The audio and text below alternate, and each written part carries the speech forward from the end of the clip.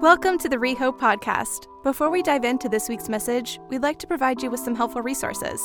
If you'd like someone to pray for you, it would be our joy to connect with you. So please email us at prayer@rehope.co.uk.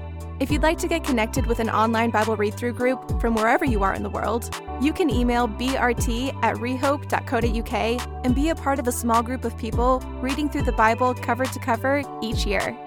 Finally, if you would like to support the work and ministry of Rehope financially, you can do so online at rehope.co.uk/giving. We pray you find this message encouraging, enlightening, and helpful. Enjoy. All these post-fasting week smiles, I am seeing a lot of smiles. I'm sure that the testimony time was full of anticipation for what's going to be breaking out this year. I had a fantastic fasting week, really enjoyed the Jesus time and just seeking God for our church and for you and for answered prayer. I want your prayers to be answered. I want the things that you've been praying about and seeking God for to be quickly answered. And so I'm not just going to say, hey, let's do a fasting week. I'm going to bless you week after week after week, all right? Here we go. Let me bless you. I bless you now in the name of Jesus, that you would know Jesus more wonderfully today. I bless you to receive healing if you need healing in your body, in your mind, in your emotions, in your spirit. I bless you to receive whatever guidance from God you need, whatever help from God you need today. I bless you to have the resilience and perseverance to be able to overcome every challenge that you're facing in your life right now. And I bless you to feel hope and joy and love and peace, whatever's going on. I bless you with that in the name of Jesus. May it be. Amen. All right, friends, we are about to dive into a new study in the book of Ruth, which may be the greatest and most hope-filled short story in all the Bible. It is one of those totally true stories, and it's a biography, basically, about a woman named Naomi. And her journey from being one of those most brutal places in life, one of the most awful life situations, a journey towards joy, a journey towards hope, a journey towards happiness. This study is going to be a study on faith. It's a book about hope, and it's a book about love. So that's where we're going to be focusing. It's a happy story, but it starts with a very bad decision which has horrific consequences. Let me just start reading for us in the first words in the book of Ruth, and let's see where this great story begins. Ruth chapter 1. Thank you for whoever opened my Bible to Ruth chapter 1. That made it so easy. During the time of the judges, there was a famine in the land. A man left Bethlehem in Judah with his wife and 2 sons to stay in the territory of Moab for a while. The man's name was Elimelech, and his wife's name was Naomi. The names of his 2 sons were Mahlon and Chilion. They were Ephrathites from Bethlehem in Judah. They entered the fields of Moab and settled there. Okay, so the context right off that we want to make sure we're grappling with is the first words in this were during the time of the judges. During the time of the judges. Actually, based on the genealogy at the very end of the book, we are in the first generation of the judges. We are in the first generation after Joshua. Just to recall, we did a big study on Moses. Moses' generation, they were called to go into the promised land and live there, but they were afraid and they said no. So they did not move into the land, and as a result, the Moses generation had to wander in the wilderness until that whole generation died, and then the Joshua generation was ready. Joshua and his generation, they courageously chose to worship God and follow God. They had some stumbles and bumbles, but big picture, they moved into the land and they chose to live and dwell where God wanted them to, in the land that he had promised their ancestors. That's the Joshua generation. Well, Joshua generation, it's a big deal. Committed to worship God. In fact, this is what that generation, the Joshua generation, committed themselves to. This is in Joshua 24. It says, the people replied, this is their heartbeat. We will certainly not abandon the Lord to worship other gods. For the Lord our God brought us and our ancestors out of the land of Egypt, out of the place of slavery, and performed these great signs before our eyes. He also protected us all along the way we went, and among all the peoples whose lands we traveled through. The Lord drove out before us all the peoples, including the Amorites who lived in the land. We too will worship the Lord because He is our God. That's the Joshua generation. And basically, they seem to have kept their word pretty well. And the final description of their generation, 3 verses from the end of the book of Joshua, says this: Israel worshiped the Lord throughout Joshua's lifetime and during the lifetimes of the elders who outlived Joshua and who had experienced all the works the Lord had done for Israel. It's a great generation. The Joshua generation, they did it. By faith, they moved into the land and they lived where God had called us to. After the Joshua generation comes the Judges generations. And the Judges generations, all through the book of Judges, are categorized by a phrase something like, everyone did whatever they saw fit, or however they viewed things. They did what was right in their own eyes, depending on your translation. Everyone did what was right in their own eyes. They stopped looking to God. They stopped really worshiping God. They stopped following God first and foremost, and they just started making the decisions about their lives just based on what they saw and what seemed right to them in the moment. Elimelech is the first of the Judges generation. Okay, so he's the son of a guy who was from the Joshua generation, and the Joshua generation, his dad from the Joshua generation, named his son Elimelech, which means God God is my Elimelech. God is my Melech, king. God is my king. Son, I am going to speak a name over your life. God is my king. That is to be your mantra. The next generation, that God is your king. What does that mean? That means you look to your God and you follow your God. You find out what your king wants and you do that. You follow your king. God is your king. So that's what his father named him. He's married to a woman named Naomi, which means something like pleasant. If you want to be a little bit more casual about it, you might call her sweetie. You know, sweetie, hey, Haribo or something. Jelly snakes? No. Oh, Naomi. We haven't, no. Okay, that's really left the Hebrew. Let's go back to pleasant. Otherwise, things will get unpleasant around here if you start calling Naomi jelly snakes. Okay, pleasant. Wow, sorry. Anyways, so these two are named by the Joshua generation, but they don't live up to their names, obviously. And so Elimelech, God is my king, he doesn't care what his king wants, what God wants. No one in his generation seemed to really care what God wants. And so without seeking God, he looks at his situation with his own eyes, and he decides to move his family to another country, to Moab. Even though God with stunning miracles had made it very clear, I want you to live here. He doesn't care. He looks at his situation, and he just wants to move to Moab. Now, here's a map. Well, kind of. It's Google Earth. Do we call these maps, right? If they're Google Earth and I draw on them, it makes it a map. So you got these maps here, and you can see Bethlehem and Moab. They're actually not that far apart. You can see the Sea of Galilee. It looks like a lake up at the top up there on one of them. That's where Jesus mostly did his stuff, and that's further away than Moab from Bethlehem and Jerusalem. Jerusalem's pretty much right there at Bethlehem. So, it's not that far. It's not that far away. So they leave Bethlehem for the fields of Moab. But before we get to the fields, I want you to see some pictures, some old pictures of Bethlehem, just so we get an idea of what's going on here. So in this first picture, taken in the 1930s, old Bethlehem is kind of the darker bit. The darker bit kind of on the edge of the hill. There's a little steeple there in the middle, and that's the Church of the Nativity. It's kind of from that steeple the darker bit just on the edge. That's oh little town of Bethlehem. That's the bit like just there on the edge there. Another picture here. This is much older, from the 1870s. 1870s, you can get a vibe of the area before it gets really built up here. But what I want you to see in this one is all the gardens, the gardens, the terraces.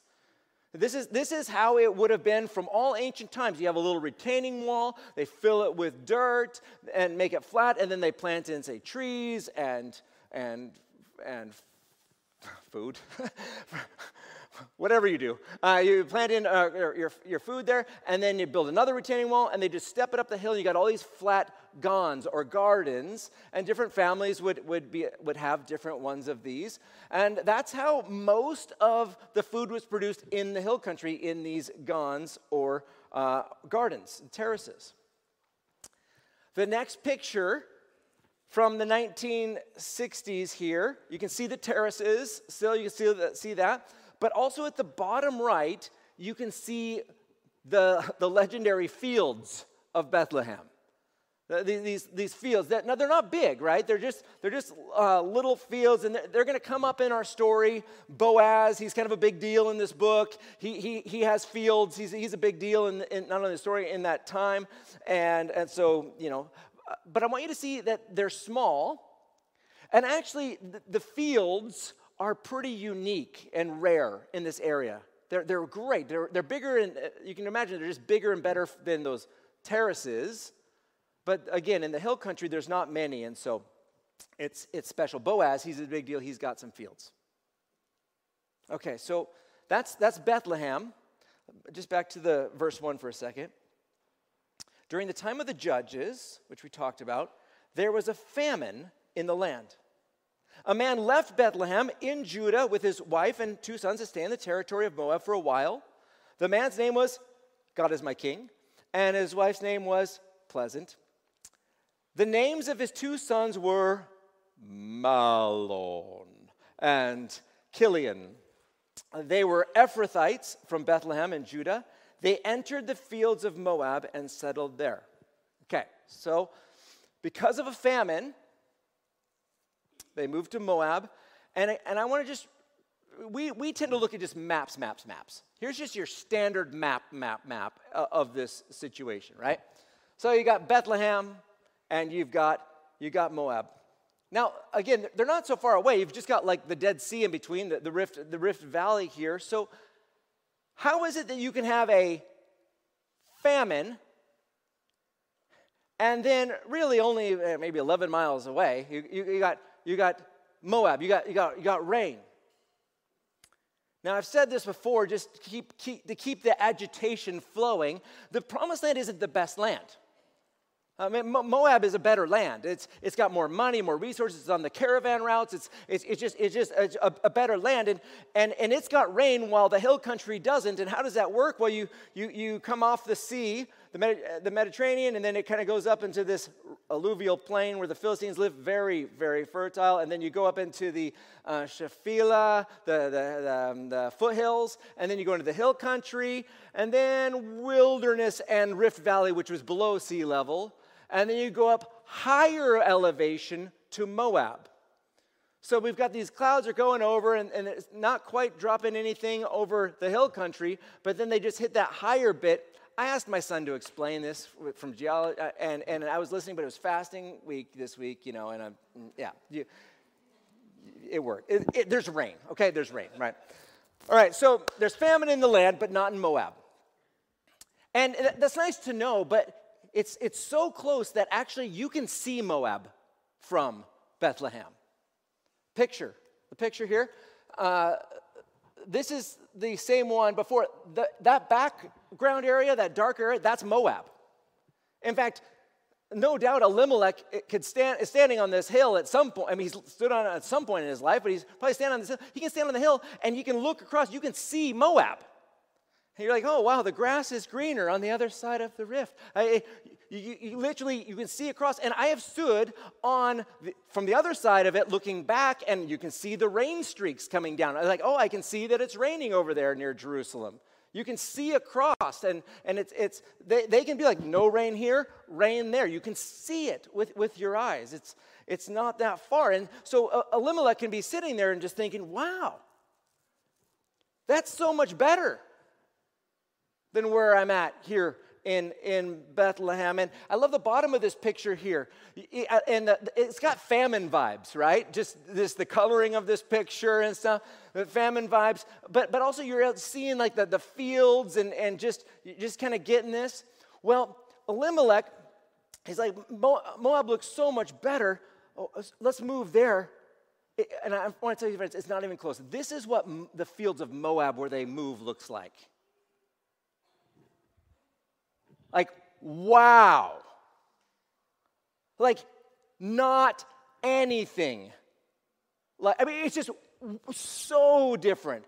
Huge, flat, massive field. It is so drastically better.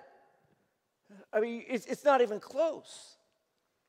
And they're getting the rain, and Elimelech, he's got his family to take care of, and he's looking at Bethlehem, and he can see across to Moab, and it's, wow. This picture really starts to capture the faith challenge and the faith lesson for us. Because Elimelech looks at his current circumstances, famine in the land, wife and 2 sons to care for him, Bethlehem, okay, but better is out there. And it really is. Better is out there. And at this moment, Elimelech makes the classic mistake that all people get tripped up by, or mostly all people get tripped up by. And he surveys the economic realities. He surveys what's best for his home and his kids and his family and what they need. And he moves without inquiring to God. He bases his decision based on what seems right to him in his own eyes, and he completely ignores seeking God on this decision.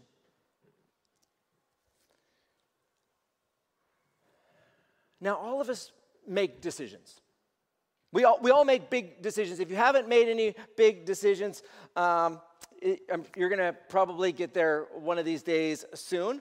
We make decisions on life. Should I take this opportunity, or should I say no to this opportunity? Should I go this way or this way? Should I live here? Should I live there? Should I move out? Should I stay here? We make a lot of decisions in our lives. How do you make your decisions? Hopefully not like Elimelech. Not just based on what looks right to you, not just based on how you see things with your own eyes. Because friends, we have it so much better. We have it so much better. We have the all-knowing God who knows what every potential path will look like. We have the God who knows if I go this path, which seems right now, but where it will twist and turn to. He knows this path. He understands every path. He knows every consequence and reality and blessing and goodness and challenge. And God knows every single path. We have the God who knows and still loves and cares and listens and speaks and guides. He loves this kind of stuff to those who will seek him. We have the God who knows that we can ask and we can go to with faith and trust. And he might say, ooh, stay put in the land of the famine. And we might be, what? But he knows. He knows the path. Friends, honestly, this simple verse from the book of Proverbs has become so central in my life and my thinking these days. It's from Proverbs 3. I learned it as a kid. Trust in the Lord with all your heart, and lean not on your own understanding. What's Elimelech doing? He's leaning on his own understanding. The prophet says, lean not on your own understanding, your own perspective, your own evaluation of your perspective. Don't lean on your own highly limited perspective.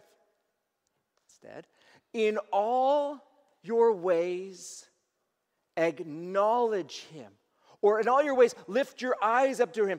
In all your ways, acknowledge his leadership, his mastery, his kingship over the world and life. Acknowledge his all-knowingness. Acknowledge that God is God, and acknowledge him, and he will make your path straight.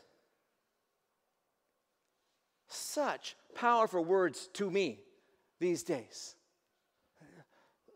Prayer of my life, God, lead me and make my path straight. Elimelech is looking at his food situation, the famine situation, his family situation. He's making his own choice based on his own understanding. And the path for him leads to disaster. If only he would have looked to God for guidance. If only he would look to God for guidance. Should I stay or should I go? Yes, he should stay. 100%. So many life disasters can be avoided simply by not leaning on our own understanding and looking to God, the all-knowing God, for direction. So many. Jesus, where do you want me to live? Jesus, what do you want me to move to? What do you want me to do right now? What is your path? Jesus, for my next steps.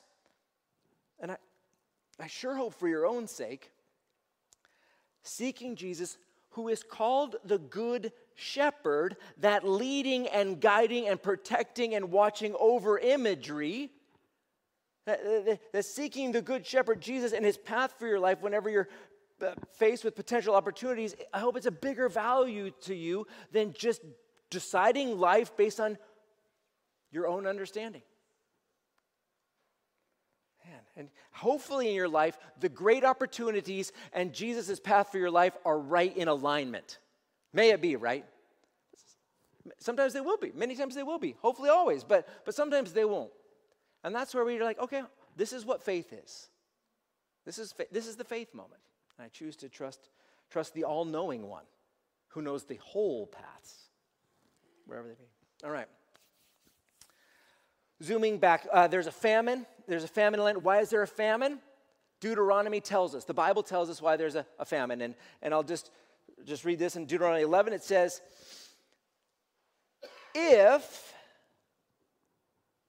you carefully obey my commands I'm giving you today to love the Lord your God and worship him with all your heart and all your soul, then I will provide rain for your land in the proper time, the autumn and spring rains, and you will harvest your grain, new wine, fresh oil. I will provide grass in your fields for your livestock. You will eat and be satisfied. Now, clearly that's not happening. So what's going on? Verse 16, be careful that you are not enticed to turn aside, serve and bow and worship to other gods. Then the Lord's anger will burn against you. He will shut the sky, and there will be no rain. The land will not yield its produce, and you will perish quickly from the good land the Lord has given you. Well, I mean, according to what God laid out in his promises, there's some disobedience going on here. That's why there is a famine.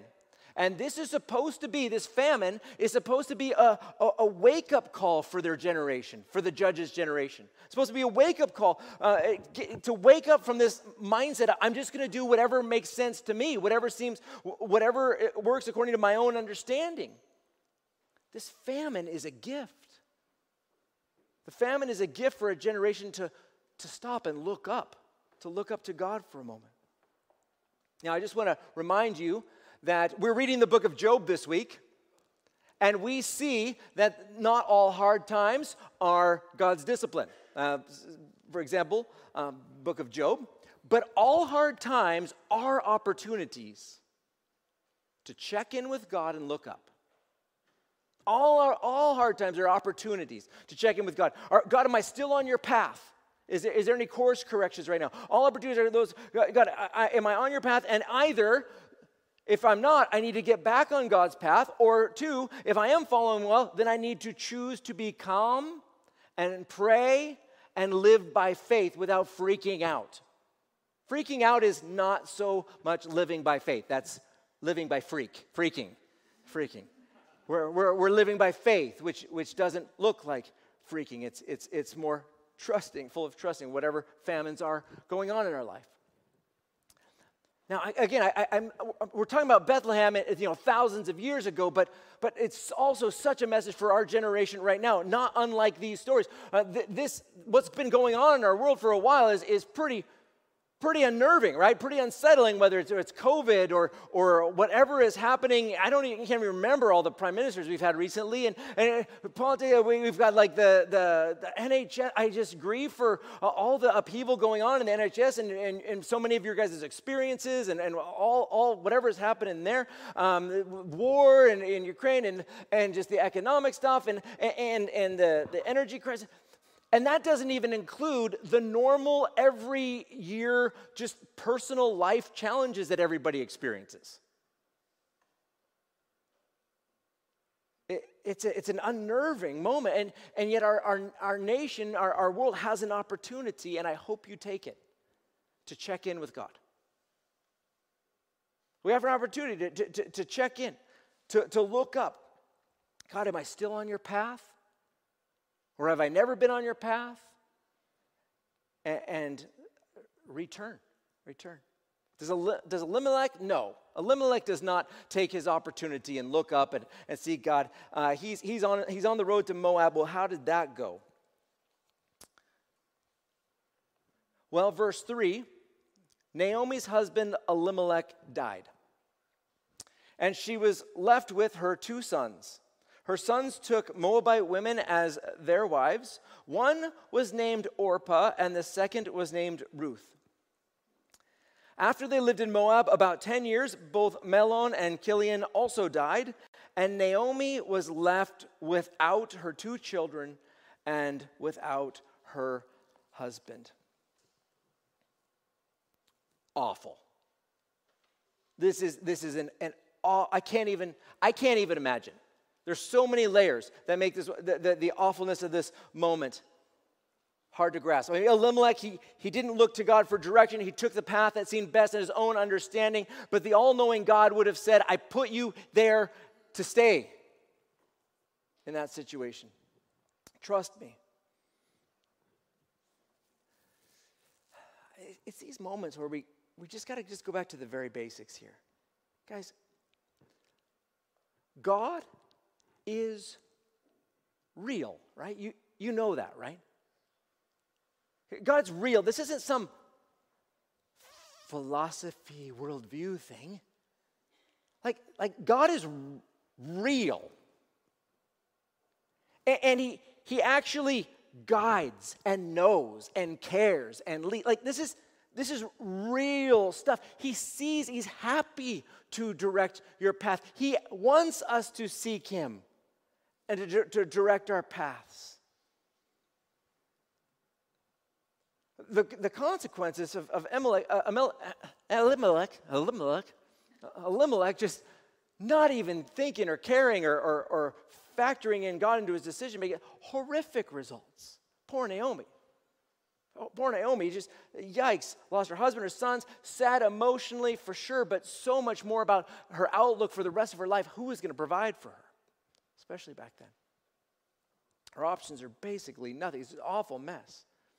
And I know that she's in a bad situation. I know that people in our city, in our generation, can find themselves in such an awful nightmare of a mess. Maybe some of you are in one of those extreme nightmare moments of your life, whether it's from grief or fear or dread or abuse or just stuckness or darkness. I don't even have all the words, but if you're in one, you probably have the word where you're feeling without hope and without God. This is where the book of Ruth starts.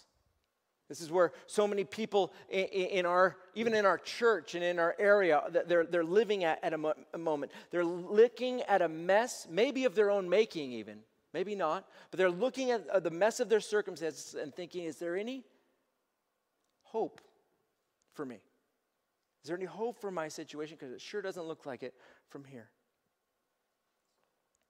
Friends, I will say this forever. There's always hope.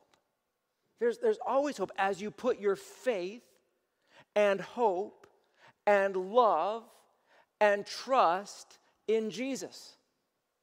There is always hope. Hudson Taylor used to say this. He used to say, Satan the hinderer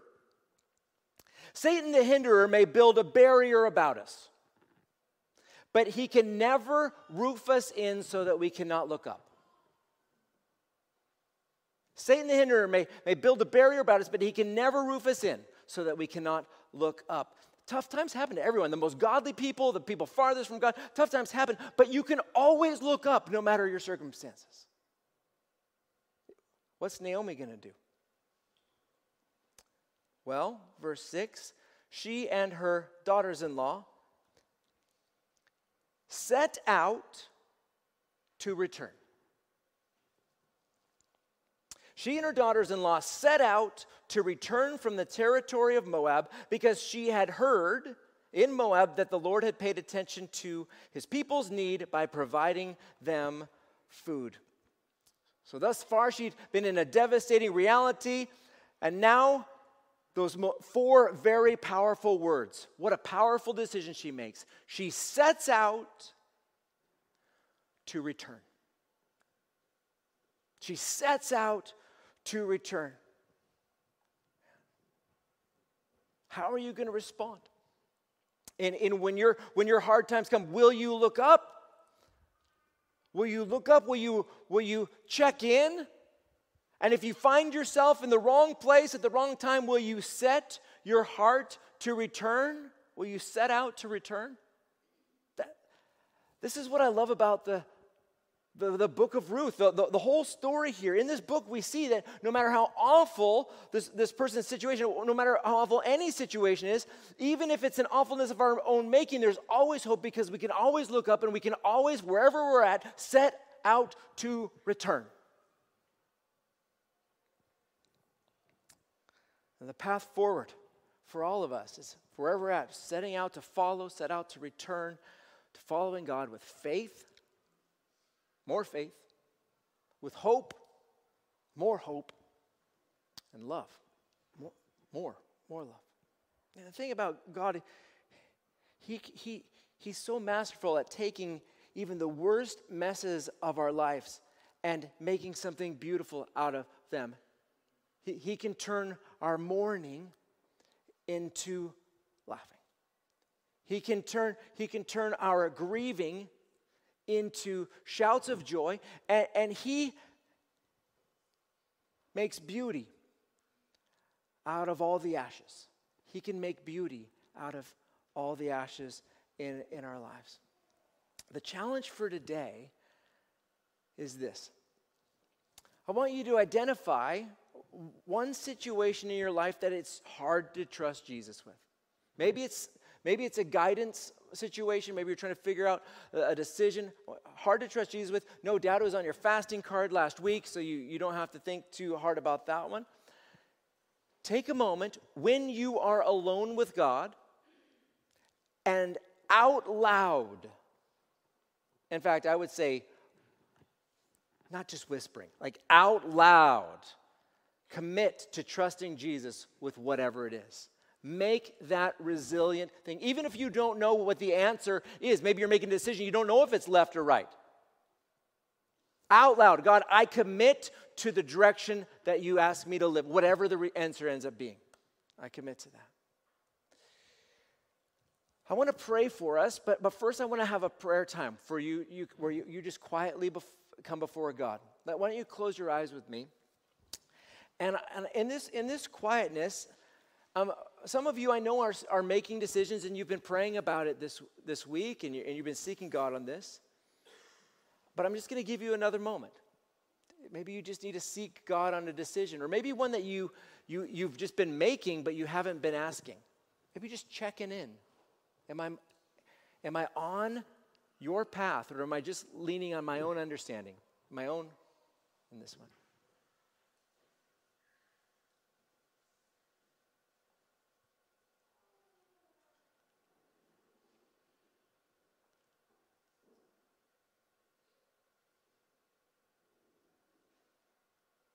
And just commit yourself Jesus, I commit my life to following you and your path. Make my path straight.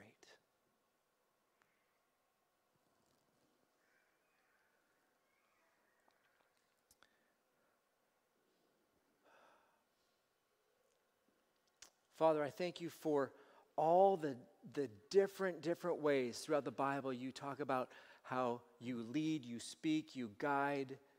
Even images like Jesus, the shepherd, the good shepherd. God, lead us all. Lead us all. It is our heart to follow you and to obey you, to walk in your ways. We love you, we trust you, and we commit our lives to following you. In Jesus' name we pray. Amen.